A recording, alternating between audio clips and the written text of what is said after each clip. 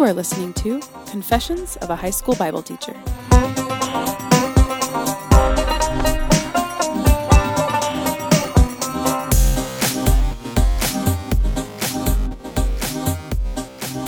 Hey everybody, this is Chris Seals. And this is Wayne Randolph. And since we are sitting across the table from one another, I think that makes this Confessions of a High School Bible Teacher. It does. It does. Hey Wayne, have you ever cut an umbilical cord?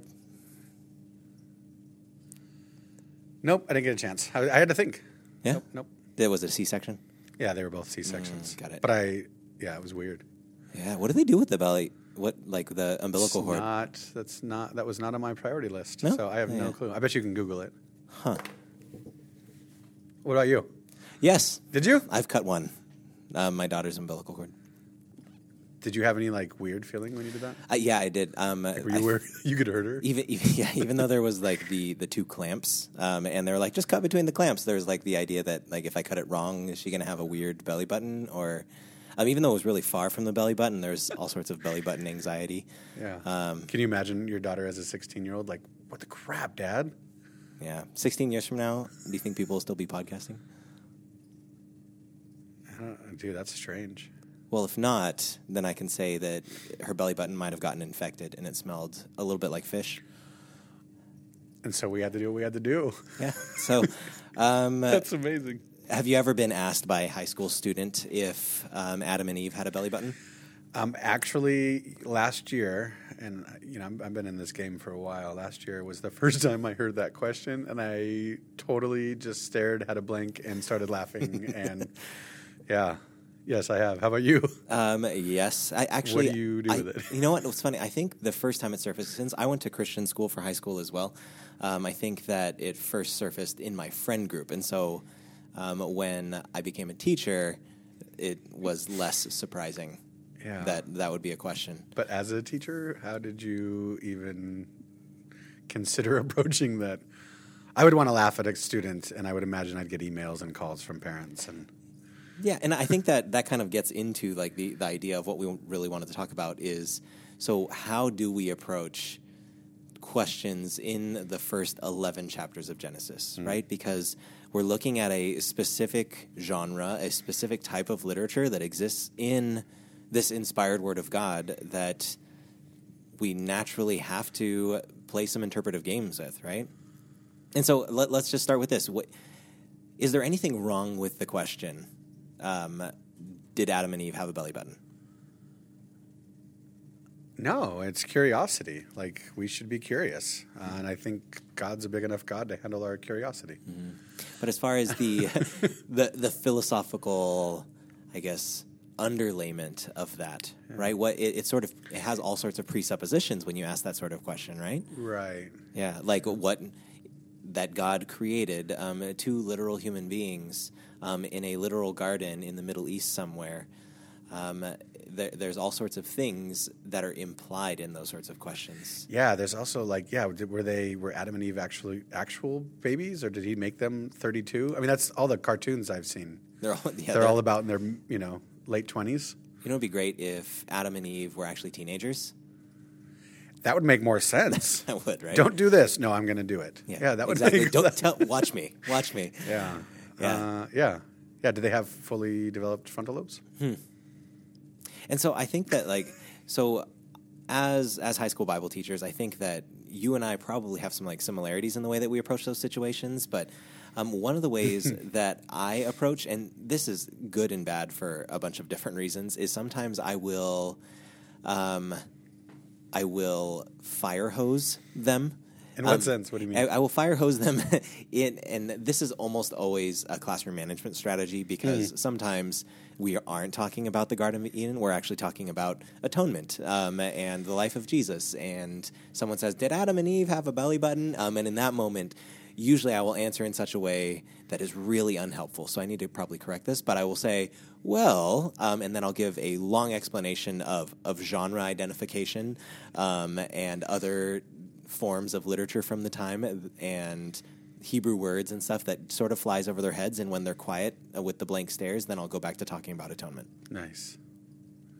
It's probably not a good teaching strategy. I don't. Yeah, I mean, I try to clown my kids too sometimes, for sure.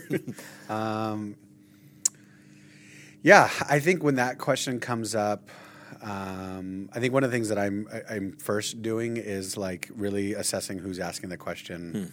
Are you trying to get a rise out of people? You know what I mean? But it's also a good question, Right. right? I mean, it's getting at the kind of core of things and trying to make connections, and so yeah, I probably recognize it at times as well that I might have, I don't know, if snuffed out is the right word, but like when people are generally asking questions like that, you know, I've kind of put them in their place, probably to their detriment of asking more questions. Yeah. And so I wonder if even in some of the questions that kids are asking, I know that you and I both like doing this, and I'm sure that we have so much room to grow at this, but helping them get at better questions, or like what's the deeper question behind what you're asking, which I know, yeah, I think we both kind of have fun with that, right? Right. And I think there's a lot of those in the garden. Well, not just the garden, like you said, the first 11 chapters are. So why is genre? I think even just starting there, why is genre so important? Right, I think genre identification is so important because what it does, as a teacher, I mean, I can be Google, but I think that we already have Google to be Google, right? And so if students are just asking me like I'm Siri, what's the answer to a question, then that's why they have iPads. That's why they have their devices, is to ask those sorts of questions. And so as an educator, specifically as a educator in theology, and I mean, if we haven't said this already, we are not theologians. We teach theology, and I guess everyone's a theologian in a sense. Anyone who makes any sort of claim about God. Yeah, it's our attempt to understand God, right? And learn from, hopefully, from good, solid theologians who've dedicated their lives to studying this stuff. But yeah, we're not theologians. We're Bible teachers, right? And we've taken some classes in our undergrad, and we've done some things to study Scripture and have those tools, but. What our main concern is how do we get kids, not even kids, how do we get young adults to be able to grapple with the text, grapple with this God that created the universe and make sense of it? And so when it comes to those questions and talking about genre identification, I think one of my main pushes is I almost will never answer the question, but I will instead say, these are different ways that we can look at the text. And usually I will, especially if it's something controversial. So obviously we're not going to just talk about belly buttons the whole time, but in Genesis we have issues like evolution as a mechanism for like God to create diverse species, or special creation. Was there a literal Tower of Babel? Did the flood the entire earth? Like all of these questions that we get asked, instead of saying yes or no. Because if we say yes or no, then we can get into those silly debates about the Himalayas and how did the water get up there, or Pangea.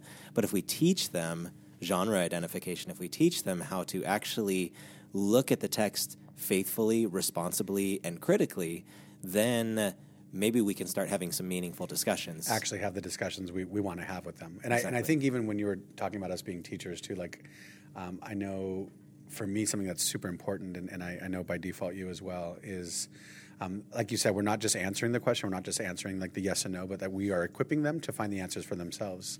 Who knows if they're going to be in our class next year? Who knows if they're going to be at our school when they go to college? Who know? I mean, like there's all kinds of data out there that says like they're done with this by the time they're in college as well. And so are we actually equipping them and preparing them to navigate the text and giving them the tools to do it themselves? The idea that you said about like just answering yes and no on some of those questions, we alluded to this idea in our last podcast about we both kind of have maybe some baggage with our upbringing, or maybe the gospel that was presented to us, or the way it was presented, or maybe the limited way it was presented to us.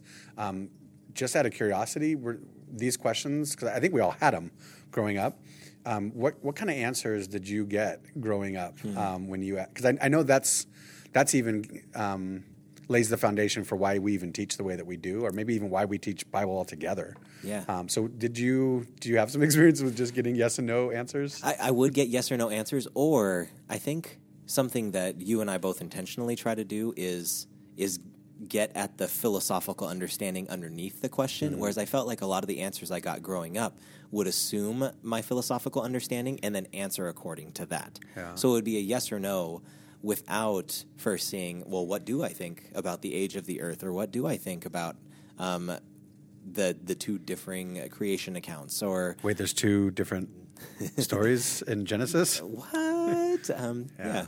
That's actually controversial to some people. Right, That's like a exactly. trigger for some. And the reason I asked that too, Chris, is I had a conversation recently with people older than me, and I'm in my 40s.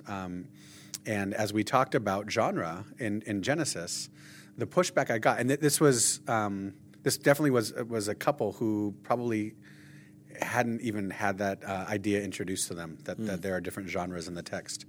And the pushback I got, and I think this might be a good segue into some of those topics, the pushback I got was, if you don't read this literal, then how do you decide? Then aren't you just picking and choosing what you like in Scripture?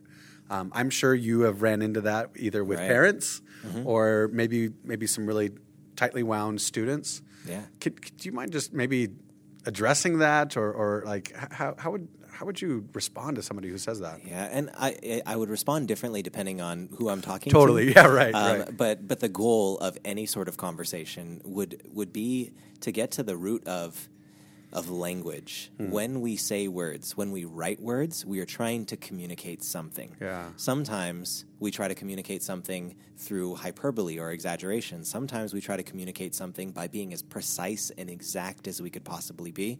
And then there's other times when we use poetic, flowery language. If every time I saw my wife, I told her that massive amounts of dopamine and serotonin fire in my body when I see you, then that's not communicating love to her, right? I need metaphor. Amazing. I need better images and words. All right. Have you actually ever told your wife you loved her that way?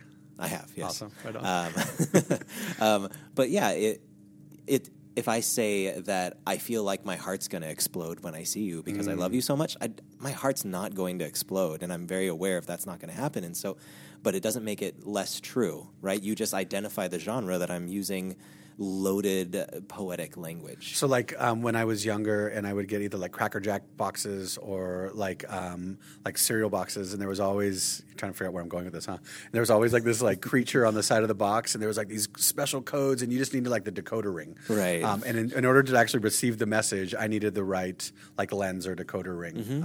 And so in terms of genre, what decoder ring, if we can perpetuate that idea, what decoder ring do we need?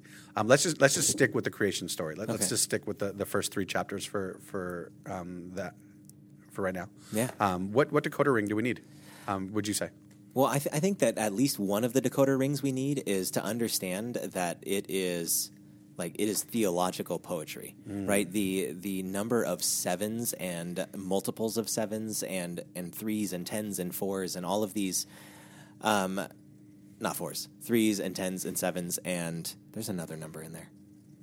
Oh, well. I was thinking 14, like double sevens. All of these different numbers are consistently occurring in the text. Also, one of the main features of Hebrew poetry, you can't tell it's poetry by rhyming. Like in English, it's poetry if it rhymes, but in Hebrew, Every time. Yeah, it's poetry if there's parallelism. And we get this rhythm, and there was evening and there was morning on the first day. There was evening and there was morning on the second day. And so we have to realize that what we're reading is poetry. Now, there's definitely poetry that communicates historical facts. Right? And there's definitely poetry that talks about things that really happened in space and time. But for the most part, that is not the main purpose of poetry. The main purpose of poetry is to communicate a deeper meaning, is to communicate something that's more to the heart. Yeah. Oh, that's right. So let me ask you this. So in that same conversation I was having with this couple, specifically they were asking about the time it took God to create the earth. Yeah. And so we got into the, I guess you'd say, the age-old debate. Right. Hey-o. But Age. and so these are people who are holding fairly tightly to a young Earth, a 24-hour period, which is fine with me if you want to hold on to that. I mean, I don't know if that's the point. Actually, no, I know it's not the point of the creation story, but like if they wanted that. But so as the conversation went on, and I was explaining genre and decoder rings, and so one of the things that I asked them was like, if I was to hand you a math textbook and have you write a research paper on Kepler, an older mathematician, like would you have the enough information to give me a research paper on Kepler with a math book. And I was trying to kind of draw the conclusion. Like, I don't know if I would ever hand you, the first 3 chapters of Genesis and tell you to come up with a really accurate scientific explanation for how the earth was created. Right. Do you see anything wrong with that analogy? Are there any flaws in that? No, I'm not looking for my own personal validation, but do you think that kind of communicates what you're talking about? I think so, and I think what it really cuts to is what was the text intended for, right? And whenever we're reading Scripture, Scripture is God breathed for the purpose of equipping us and for the purpose of training us and instructing us in understanding this God that we're trying to relate with, and so. We clearly want to know what he was trying to communicate if we're reading his communication to us. Yeah. What does it say if he's not telling us those things? Like when we ask a lot of these questions and we're like, I don't know. It's just not in the text. I don't know about belly buttons. And then, of course, I think we're supposed to have fun, wrestling with some of those ideas. But what does that say about us if that's where we are spending a lot of our time with the text and that's not necessarily God's intention? What do you? Yeah. How do you decipher that? Right? And like the biblical nerd words that get thrown around in at least Bible 10 a lot, 10th grade Bible is eisegesis versus exegesis. Excellent. Can you expand on that for our... Absolutely. So exegesis is what we want to do when we read Scripture. It's the process of extracting meaning from the text. What is in there? What did it mean to the original audience? And then how can we contemporize and draw application and meaning out of it for us today? Eisegesis is when we approach the text looking for something, right? We have the answer that we want in mind, and then we go to the text and we search the text for those answers. We just went through kind of a shotgun lesson of the book of Revelation and got to plant a little seed, an idea of eisegesis in our ninth graders, and you'll get them next year. And that was one of the things in Revelation and talking about the beast and all. I mean, there's just all this symbolism and talking genre and apocalyptic genre with them. One of the things we talked about was like if you are going around looking for the beast and the mark of the beast, and maybe it's this microchip in your hand, like you'll find it in the text because you're importing your reality into the text. And the thing I just kept telling the kids, and hopefully it clicked for them. I hope you'll like them next year. I just kept telling, like, isn't it arrogant? Might it be a little bit arrogant to start with the idea that John was, imprisoned on an island, but all he could think about was writing for us in 2017 about some microchip? Like, maybe we're missing the point again. So. How do we do that in Genesis? How do you see we collectively as the Christian family? Where do you see that? Because it manifests in our classroom with our students, right? So where have you seen some of that? Well, and where I think it starts is looking long and hard at the text, right? I think that even in reading Genesis, I think a lot of times more progressive Christians might start with the data of the that seems to indicate that the universe is 13.8 or whatever billion years old. So I come out of my science class or my science degree, and I have those and ideas and presuppositions, and then we try to harmonize the text with it. But maybe that's not what the text was asking at all. And maybe some of us from maybe the more conservative side of Christianity, and when I say progressive or conservative, I realize that these words can be charged, but they also kind of don't mean anything because we use them to say us versus them. And so if we're able to set that stuff aside and look at the text and say, okay, honestly, what does this look like it's trying to communicate? And not just that at first glance, but to really dig, then I think we will find things. So, for example, your friends that you were talking to, I can totally grant that the most on-the-face reading of Genesis 1 is 7 24-hour periods because it says, and there was evening and there was morning on the first day, which would seem to indicate days, right? And like normal days, and not when you're clarifying evening and morning, you can't say, well, like maybe by day they meant 1,000,000 years or anything like it's like clearly, back in my day. Right. It's clearly referring to 24 some sort of time period. Some sort of time period. There's evening and there was morning. And so I can commend them for taking the text for what it says. But at the same time, when we acknowledge that parallelism and when we also acknowledge some other features of the text, like the fact that light is created on day 1, and there's vegetation on Earth by day 3, and by day 4, that's when the sun shows up, and the moon and the stars. So potentially there's an entirely different type of photosynthesis happening? Right, exactly. That the sun, and the sun was made on the 4th day, right? It wasn't, and the sun became visible in the sky. The sun was made on the 4th day. The light of the sun finally hit us on the 4th day. Right, yeah. and so, I mean, if we're also honest with the text, then we look at that and say, okay, well, what could that imply, right? And so, I mean, literary framework theory is one of the ones that sort of appeals to me, which in a nutshell is the idea that the 6 days of creation are 6 parallel structures. On day 1, he creates light. On day 4, he creates beings of light. On day 2, he creates the seas and the skies, and on day 5, he creates beings that fill the seas and fill the skies. On day 3, he creates the earth and vegetation. On day 6, he creates beings that inhabit the earth and vegetation. And that's that good kind of like stacking Hebrew poetry and kind of bookending. Mm-hmm. Yeah. And so we can preserve. That's really pretty when you look at it that way. Beautiful. I mean, it's absolutely. And what it would communicate, right? If we're looking for what does Scripture communicate, it communicates that, well, from the beginning, Bereshit bara Elohim, right? In the beginning, God created. He created everything out of nothing. It doesn't say, and in the beginning, God began to organize the chaos. It starts with God created. And so we can, from the very beginning, we know that God is eternal. Yeah. We know that he has made all that exists. We know that he brought order to chaos. And in that beautiful parallelism, we see that God is not just, that he does not just make beautiful things, but he orders things and makes them beautiful. Yeah, that's one of the things I really value in talking with people who hold really tightly to a literal view of creation. Mm-hmm.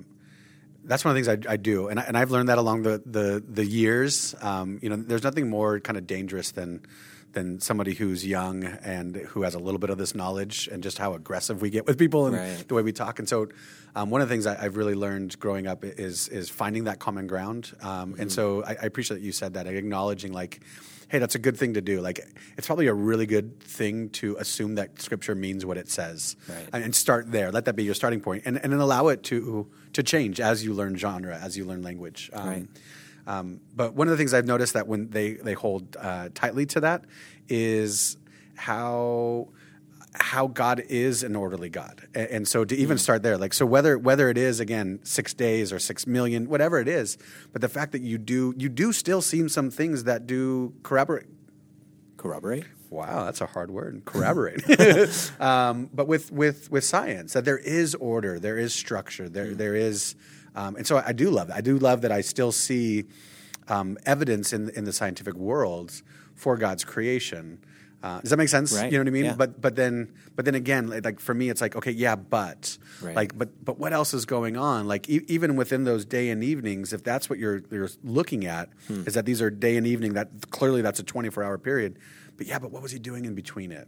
Right. And what does it reveal about our Maker? What does it reveal about our Creator? And so I do see an orderly God. I do see a God like, and I love that idea too, of taking something that's chaotic and he arranges it perfectly to the point where we're still studying it today. Scientists are still learning about the order that he put it in. Right. And so I guess what I see there, Chris, is a kind of a beautiful union between Creator God and our scientific exploration. Yeah, and that's one of the things that drives me nuts with both Christians and atheists is that oftentimes the discussion is couched in the terms of science versus religion. Yeah. Can we spend a few minutes there, bud? Yeah, but I think that, like, if God is the creator of all that exists, right, this is what we assert as Christians, then there should be no scientific exploration that should scare us. Yeah. Right? If we're documenting redshift and through whatever crazy math they're able to do, they say that the universe is X amount of years old, we shouldn't be afraid of the data just because it might not go with the things that we previously thought. Because if God actually created everything, if he is the author of all of this, then there shouldn't be science that we're afraid of. Now, maybe the interpretations of the data and the interpretations of what the scientific instruments are actually reading, sure, we can Right. we can debate and argue over that, and there are plenty of intelligent people, way more qualified than either of us. Yeah. who are I doing listen to that. their podcasts. Yes, exactly. But I think that it starts with acknowledging that, hey, when we get that question, like, don't be afraid of the student that's a science nerd, right? That's Because right. that science nerd is studying the earth that God created, That's and right. hopefully that data is going to push them to that God. Totally. I'm gonna be blunt with it. I get very nervous when our Christian brothers and sisters, almost like a part of their doctrine, have said that you have to read it this way, and you have to choose. And so I recognize that there's a part of our Christian family that actually says it that way. Like, you need to choose. They frame the issue that way. Yeah. You have to choose. But then there's a whole other part of our family, for any number of reasons, that communicates that. Maybe not so like blunt like that, but they communicate this idea, almost feeling guilty if you start looking into science. Or Right. and so I say this to my class. I've said this when I've preached at churches. Like, if you have ever received that message that you have to choose between believing the Bible and picking science, that somehow, again, I'll use that term, like it's a zero-sum game. I believe that's a lie straight from hell. Right. And again, like you said, like, if the Father is the creator of all and he is the embodiment of truth, why wouldn't we search for truth that way? And I mean, science itself seems to be one of his most beautiful languages. Right. It seems to be one of the greatest ways that he reveals himself to us. And so, I hope that's freeing for some of you out there. I'm sure some of you out there that might ruffle some feathers, but I think God can handle it. Yeah. I think we're actually doing a disservice Yeah. when we try to frame it the way that we have, and I think we're moving forward and getting better.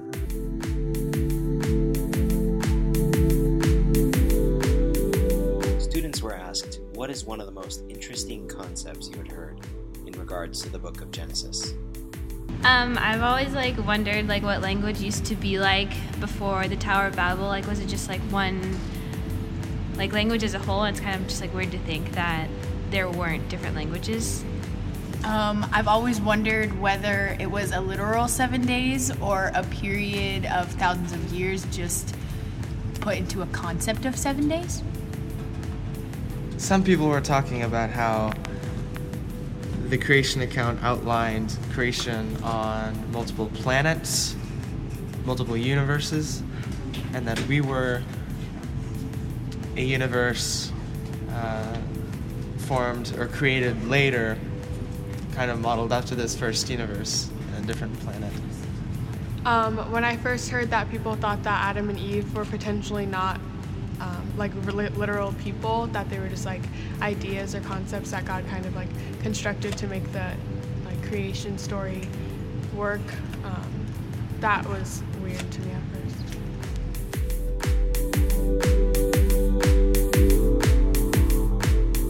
Within that, what are some science questions maybe that have come up that you've heard from kids, and maybe even you yourself Right. are wrestling with? I mean, I don't know if we're going that far here, but Sure.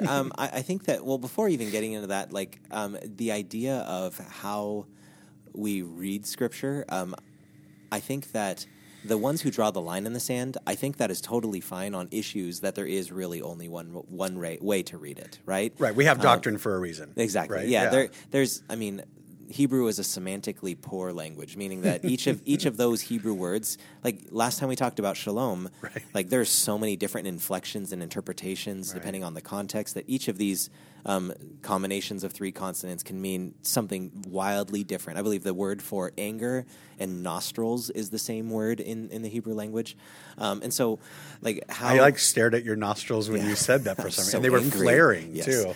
Sorry.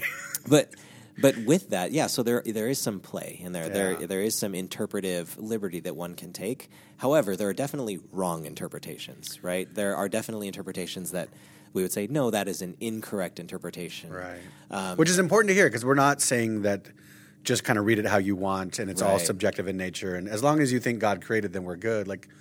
No, there's definitely stupid ways to think about things. Right, exactly. Right, yeah. And so I guess with with the creation story, your question that you asked, one of the questions that sort of, and whenever I say anything, know that in any of these questions that we deal with that are sort of, I guess, up to interpretation, I hold these views very loosely, because I'm not an expert, and because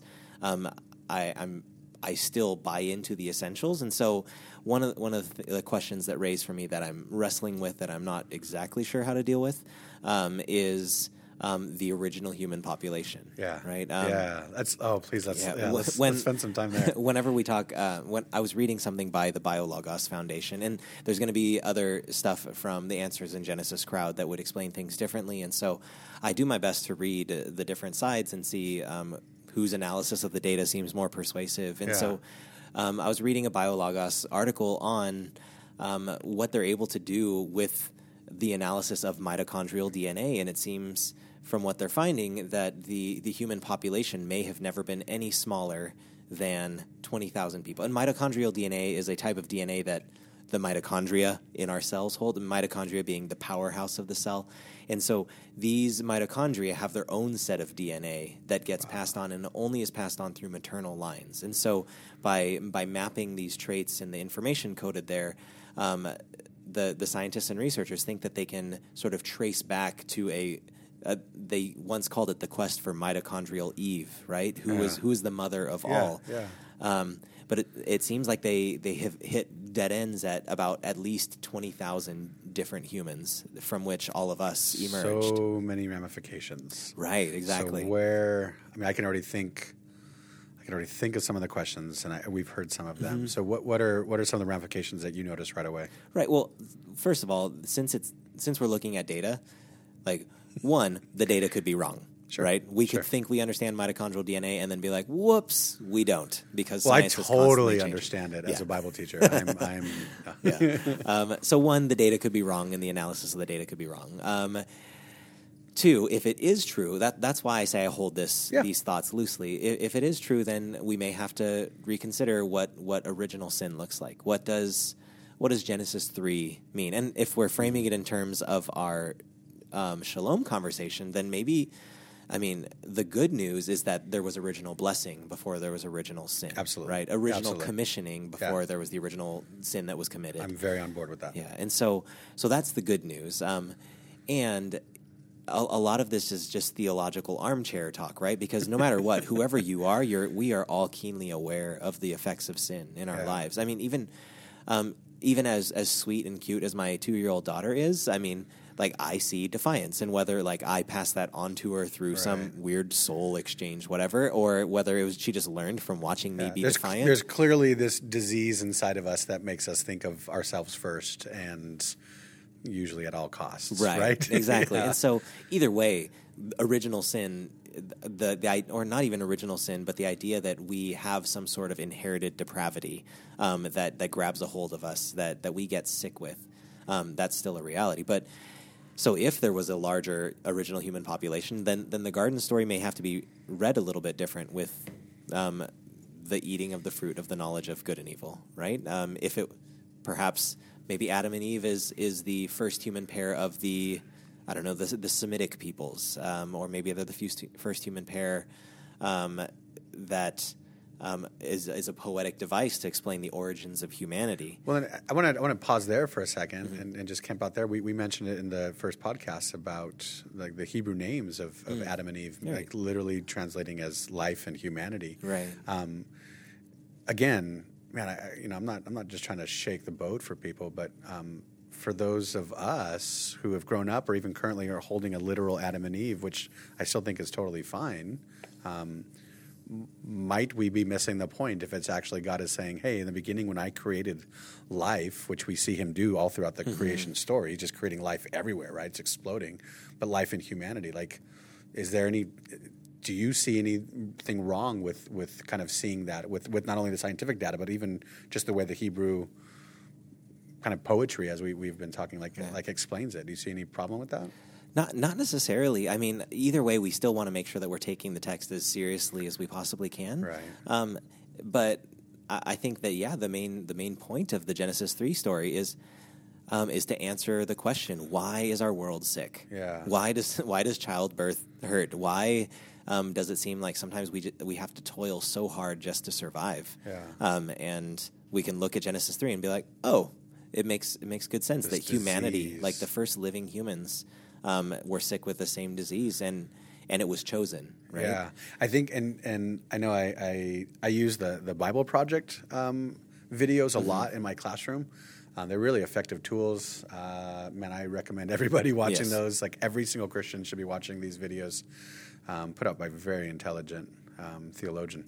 But one of the things they talk about a lot, and I love the way they frame it, is that human beings, we decide to seize autonomy from God. Like we choose to define what is good and evil as opposed to allowing the Creator to do that. And that makes sense, right? Like, so in the beginning, God made something good, and man, humans had a choice whether or not they want to live under those parameters. And Right.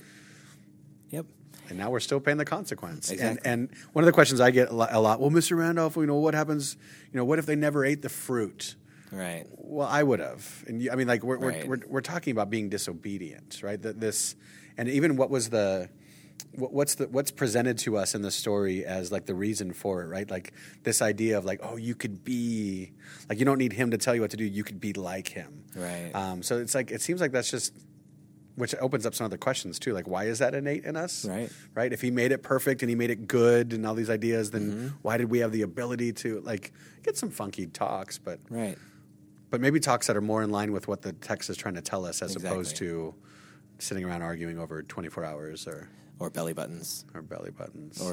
Or if Adam and Eve, like how did their kids have kids? Like is it incestual in the garden? Yeah. There's some weird. I mean, those are good questions though, because if you're going to read it literal and not, and you're going to throw out the idea of genre, then you're left with some really weird questions. Right. And I think as Bible teachers, maybe talking to, students or parents or other Bible teachers, I think one of the big takeaways though is that we don't need to be afraid. Yeah. Right. That the questions aren't scary. Right. Even today, there were some students who were talking about if robots became self-conscious and these new technologies that will make it so that like artificial intelligence and robots will have minds, and like I felt like there's this thing in me that there's a little bit of me that kind of got scared, like because in my mind I'm like, well, no, mind is a metaphysical reality, not like a physical reality. And what if this technology proves all this stuff? But I realized no, if God is the creator of reality, then any reality that occurs, I don't need to be afraid of what is. Yeah. Right? I don't need to be afraid of maybe that the connection between the material world and the immaterial mind, or if I don't know if there was a flood, like whether it was the flood that formed the Grand Canyon or millions of years of erosion. I can just look at the data and I don't have to be afraid of it. And I think that our students can appreciate that, right? Totally. When you're not afraid. Totally. And what's cool is being able, like in that and being open and not afraid, we get to say, I don't know. Yeah. And it wouldn't take me long to sit here and just go back and rethink, conversation after conversation in my youth with older Christians, leaders of the church, who gave me some pretty blanket answers, who I'm pretty sure they were very aware when they were doing it, that they even knew it. Like, but how valuable is it when we just like can say, I don't know, to be like, huh. Yeah. My dad growing up would always talk about how he loves the Jewish position. Like, meh, that's God.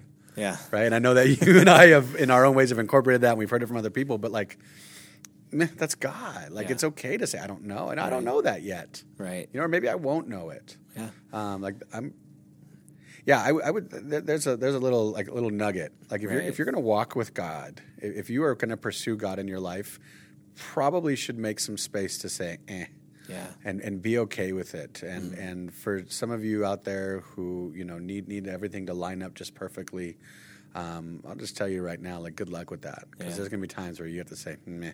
Right. I just don't get it. And Dr. Kara Powell, who wrote Sticky Faith, one of the things she says is, like, a beautiful tool. You can say, I don't know, and she says, "I don't know, but." Yeah. And in Let's the but, you explore can say the together. thing that you do know, or what you're going to do to try and figure out more. But I think that's, even if we look forward to the consummation of all things, right? That if we look forward to where this whole story is going, I think when we are in the presence of God, when we're in our redeemed, glorified bodies, whatever that looks like, I think that when you're in the presence of an eternally existent, immaterial being of triune love, crazy. like when you think about who the Christian God is according to our doctrines and our creeds, like even when we are staring at him, whatever staring at an immaterial being means, like even when we're staring at him, we will say, "I don't get you." We're not going to get it. And I think that's so important. I know that was one of the things I heard growing up. Like, you ask a question and an adult can't answer it. So they're like, you'll know when you're in heaven, right? That's kind of like the blanket statement for an adult saying, "I don't know how to answer this." So you'll know later. And yeah, the psalmist reminds us, right? Like, even in your presence, God, I don't get you. Right.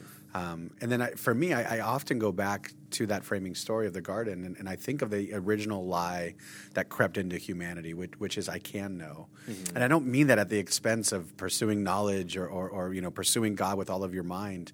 I don't mean that in any way, but this idea that somehow I have the right or the ability to know everything. Yeah. And so, I mean, what is the consequence of going to heaven, whatever that means, and knowing everything when I get there? Well, the ramification of that is I no longer need God. Right. And so I'm okay saying I don't know. I'm okay modeling that for our students. And I know you've seen fruit from that. I've seen a lot of fruit from that. And the kids are, just even if they're just like, "Hey, you know what, Seals, thanks for bull crapping me. Right. Thanks for saying I don't know. I've gotten some BS answers, and I appreciate you saying you don't know." Right. And I think even something we learned at a teaching conference recently is at one of the seminars I went to, it talked about our responsibility as educators is not to just give answers, but to awe students and to instill in them a heart of curiosity. And I think that even though the speaker of that seminar wasn't like a Christian educator, I think that that's at the core. That's the core of the gospel too. And isn't that the creation story? Like, I'm in awe of that story. Right. You're telling me you can create this? Like, right. Dude. And so for the rest of eternity, those of us who belong to Christ, we get to say, like, I get to be in awe, and that awe inspires curiosity, and that curiosity inspires questions, then those questions inspire conversations. And so whether we're looking forward to the rest of eternity or looking backward to the origins of all things, I think that it's safe for us with students to inspire in them curiosity and say, yeah, that's a fascinating question. Like, let's turn that gem around and look at it, instead of shutting it down and saying, well, that's just the way it is. That's stupid. Yeah, that's a stupid question. That's a heretical question. Right, and I think that we could do this in either way. Like, if you are more of a science nerd, you can be like, well, that's totally dumb to view it that way. We know that the Earth is X billion years old, right? And we can shut down conversation. But I think that if we wrestle, like if we have the conversations that inspire curiosity instead of quenching it, then we're doing our job as educators. Not that those, you are very smart, by the way. I could sit and listen to you talk a lot. Yeah. No, seriously. Now give me my money. Thank you. It's no coincidence to me that God calls his people Israel, right? To wrestle with God. And I think I've had a few mentors in my life that have really highlighted that for me. And I think that's something I hold dear being a teacher now, and even in these conversations about some of the more strange things. Like, what a great thing that we get to wrestle. And I love, you kind of implied that in your last little talk there, like, we will be wrestling into eternity, continually wrestling. And so I think one of the things that I commend to my students, even when they ask stupid questions, is I'm glad you're wrestling, and that you should be constantly wrestling. If you think that you have arrived in your theology, and I don't necessarily, again, mean maybe some of the doctrinal issues, but on the peripheral stuff, on those level 2, level 3 arguments, if you think you've arrived and you have the answer for it, just remember that God commends us for wrestling with him, and it's okay to wrestle.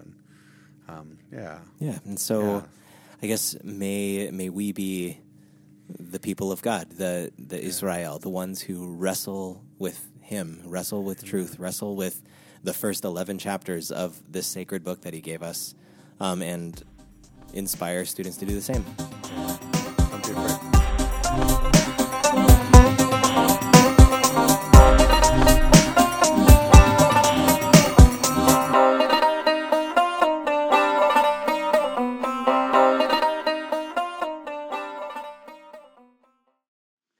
Confessions of a High School Bible Teacher is a collection of theological musings and real experiences through the eyes of two Christian school teachers.